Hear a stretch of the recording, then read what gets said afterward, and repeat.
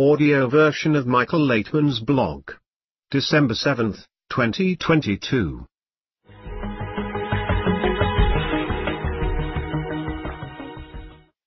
Love is just that, a fairy tale. Kabbalah and relationships. Tips on how to build successful relationships based on the spiritual principles and understanding of our nature. True love exists only in the spiritual world. If you think that finding the love of fairy tales will make you happy, think again. The love of fairy tales isn't really love, but the use of others for self-satisfaction.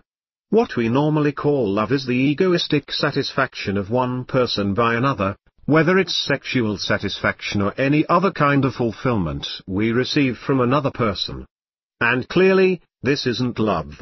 Then what is love? Love is when you don't pay any attention to yourself, but you take the desires of another person and try to fulfill them in exactly the way they would like. In other words, you turn yourself into a vessel of fulfillment for the other person. This is real love, and it exists only in the spiritual world. And there is no difference if it is a man or a woman. What's important are the desires, the soul. In contrast, when we talk about love in this world, we are really talking about attraction and pleasure that are brought about by hormones. If we were to disconnect a person from his hormonal system, he wouldn't be able to feel love. This again shows that what we usually think of as love is just an egoistic desire to enjoy.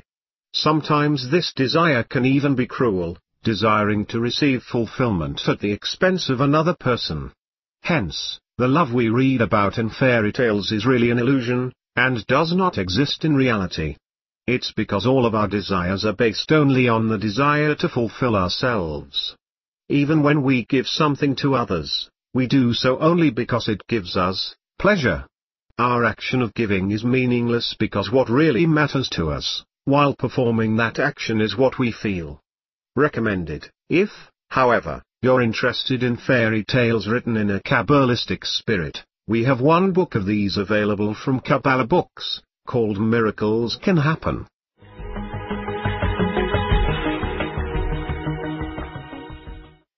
Secret to Child Education.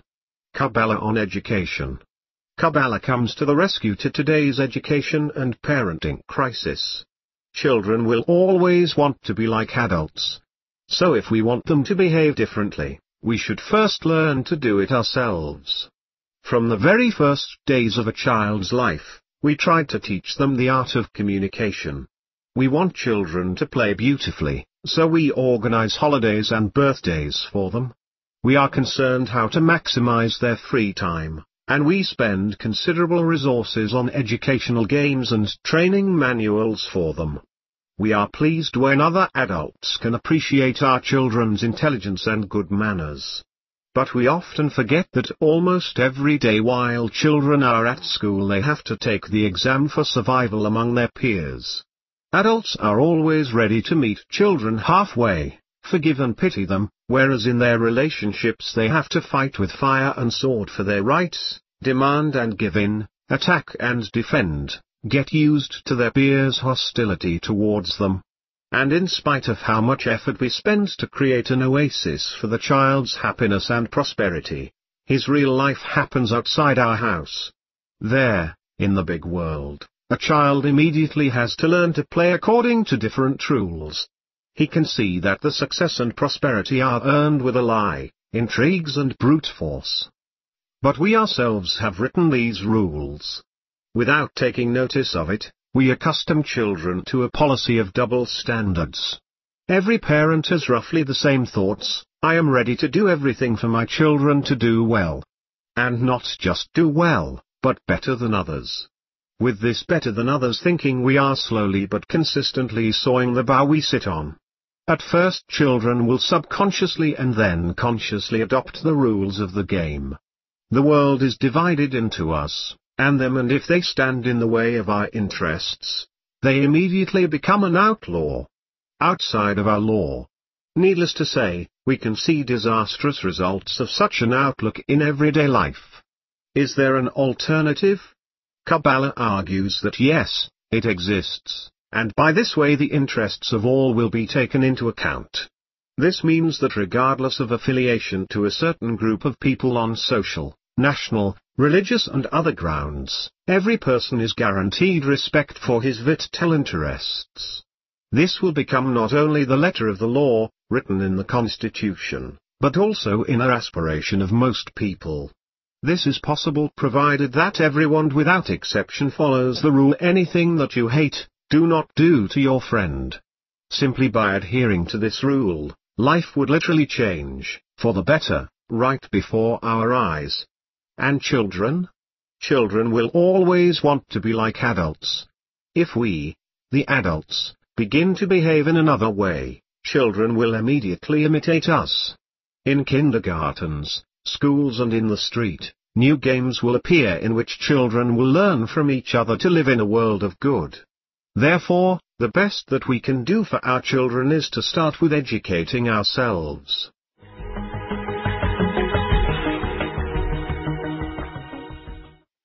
SAKE will not help the Japanese.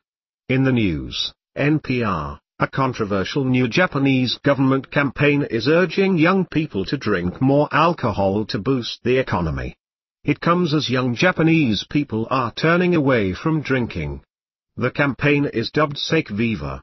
SAKE Viva is a contest aimed at 20 and 30-somethings to suggest new ways to make and sell alcoholic beverages. My response: what are they doing it for the sake of money? Of course, the world already goes to extremes, especially with young people. Alcohol is such that you get used to it and then you cannot live without it. It is like a drug. Question: let's say people have an idea like this.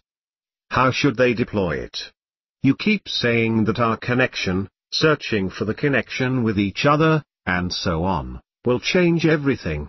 If an idea came to them to enact a different law so that the law would be about greater connection, would tax revenues and money fall into the cash register of Japan or not? What do you think? Answer: I do not know. If it would be in the form of money, I cannot say. But the situation would become better, everything would improve, not in the form of tax revenues, but in the form of the general state of society, family, and other aspects of life. Of course it would be different. Question: basically they are trying to solve some narrow problem. They also have family, fertility, and ecological problems, whatever. You say that there is a law that can balance everything. Won't the government and authorities then not have the idea that they need people to drink more?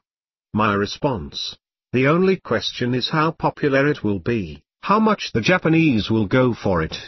But such a closed society as Japan could try to do it. Question: should they conduct such an experiment on the island? What would humanity see then? Answer: humanity would see a huge leap in all areas of life. Question: would technology and Japan then be popular all over the world again? Answer: everything would go up. Comment: what is your advice to the Japanese government considering everything that has been said? My response: think about what you are doing. If you drive a people like the Japanese into a new pattern of alcohol consumption, after which drugs and so on will follow, since everything leads to one thing after another, it is impossible to get out of this. Especially with the Japanese character. Therefore, I strongly advise you, take ancient Jewish wisdom as a basis, which says that only coming closer to each other of members of society will lead the entire society to prosperity and solve absolutely all problems. Good luck with that. From CAB TV's News with Dr. Michael Laitman, August 25, 2022.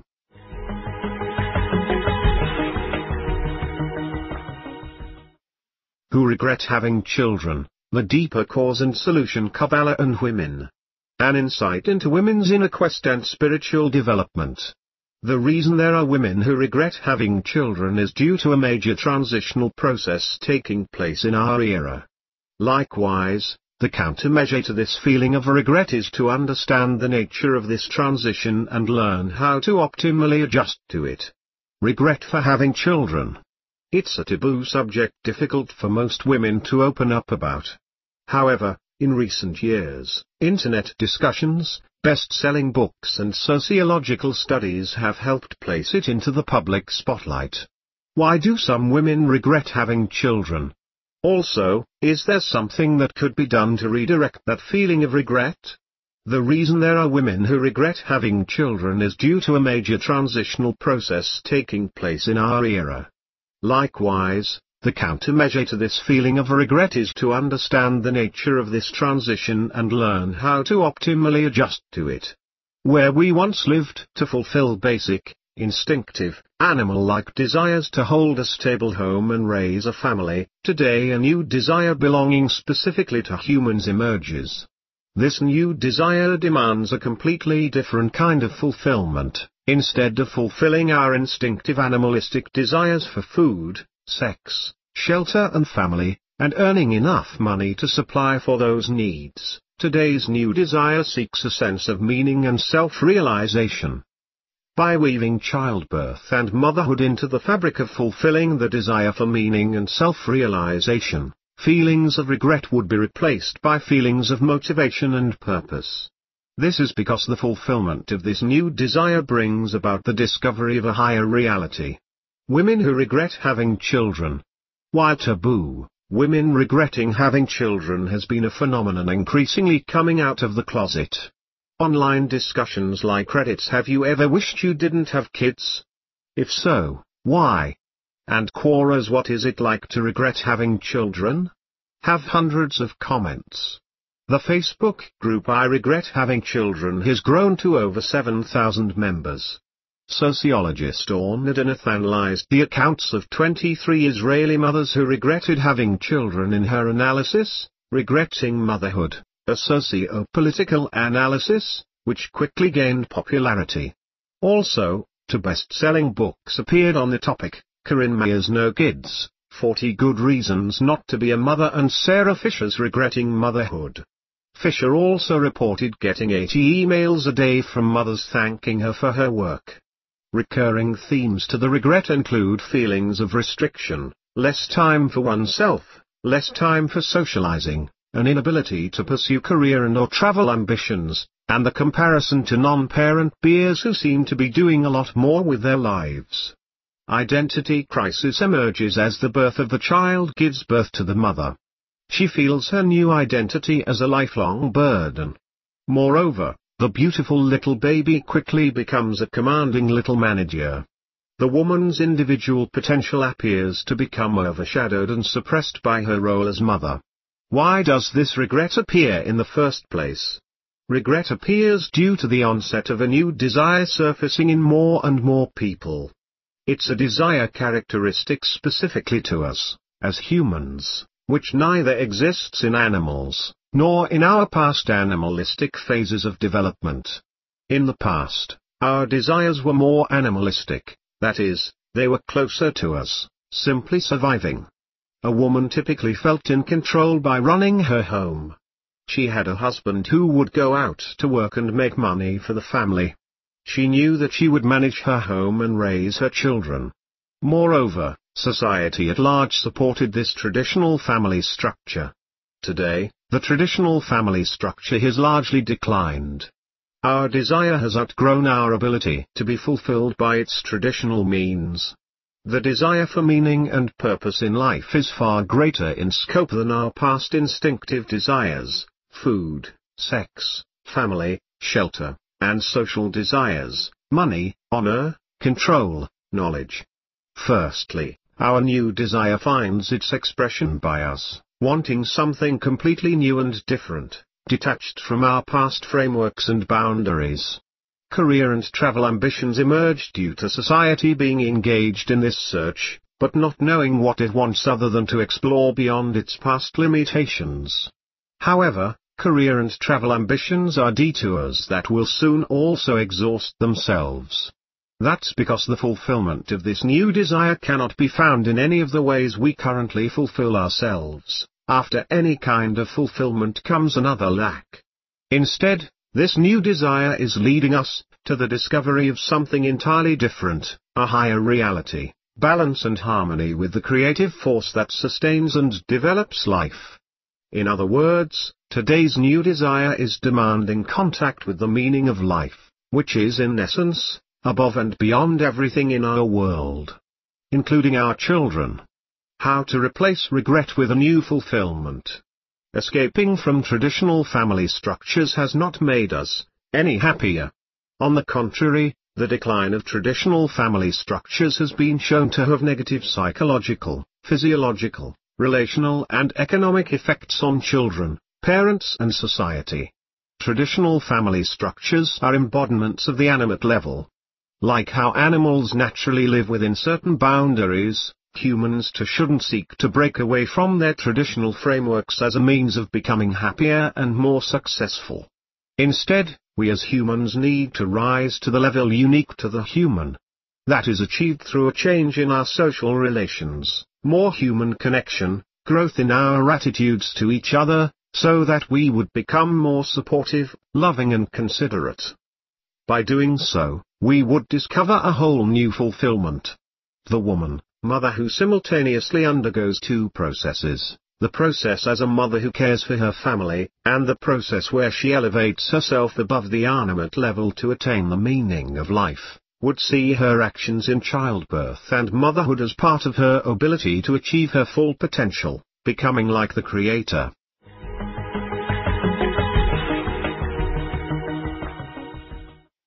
Can a fairy tale become reality? Question. You say that Kabbalists can summon the good force that will have a positive effect on everyone. This is some kind of abstract thing, or will it still manifest itself in real physical life? Answer. Of course it will manifest in real physical life at all its levels and will affect the relationships of people in the process of their day-to-day lives, economic relations, production, and consumption. Absolutely. In everything. As a person changes, everything he touches will change. Question. So, perhaps there will be changes in what the main problem today is, insane consumption, which leads to the destruction of both the external environment and man himself. Answer. Of course. Humans will stop behaving like a consumer.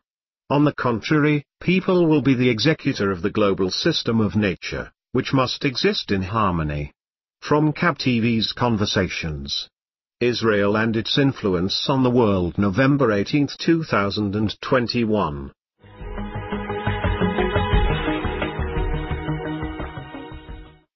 Milestones in changing the world. Question. Who before Baal HaSulam changed the world so much that it brought certain changes? Answer. Baal Shem Tov, and before him, the Ari, and even before that Rabbi Shimon and his disciples, the authors of the Book of Zohar, before them, Moses, before Moses, Abraham, and before Abraham, Adam HaRishon. Comment. But there were quite long periods of time between them. And now, as it turns out, Baal HaSulam. My response, Baal HaSulam and Rabash are practically the same. It is a bundle. Because Baal HaSulam passed this methodology only to him, and it as if did not develop further. When I brought students to Rabash and we started studying together, then he opened it up and developed it. And now, we are in essence continuing what Rabash gave us. Question. All in all, did it matter that Rabash was the son of Baal HaSulam? Answer. In this case, it does not mean a physical son but a spiritual one. Question. Let's say, the Ari lived during the Renaissance when the world concretely changed its perception. What were the additional changes in history according to the lives and deaths of great Kabbalists? Answer. Then there were small changes, but it does not matter because all other changes were already directed towards spiritual correction. After all, you cannot exactly impose one axis upon another like spiritual development of humanity and some of its historical milestones. From Cab TV's I Got a Call. How does a Kabbalist die? November 16, 2013.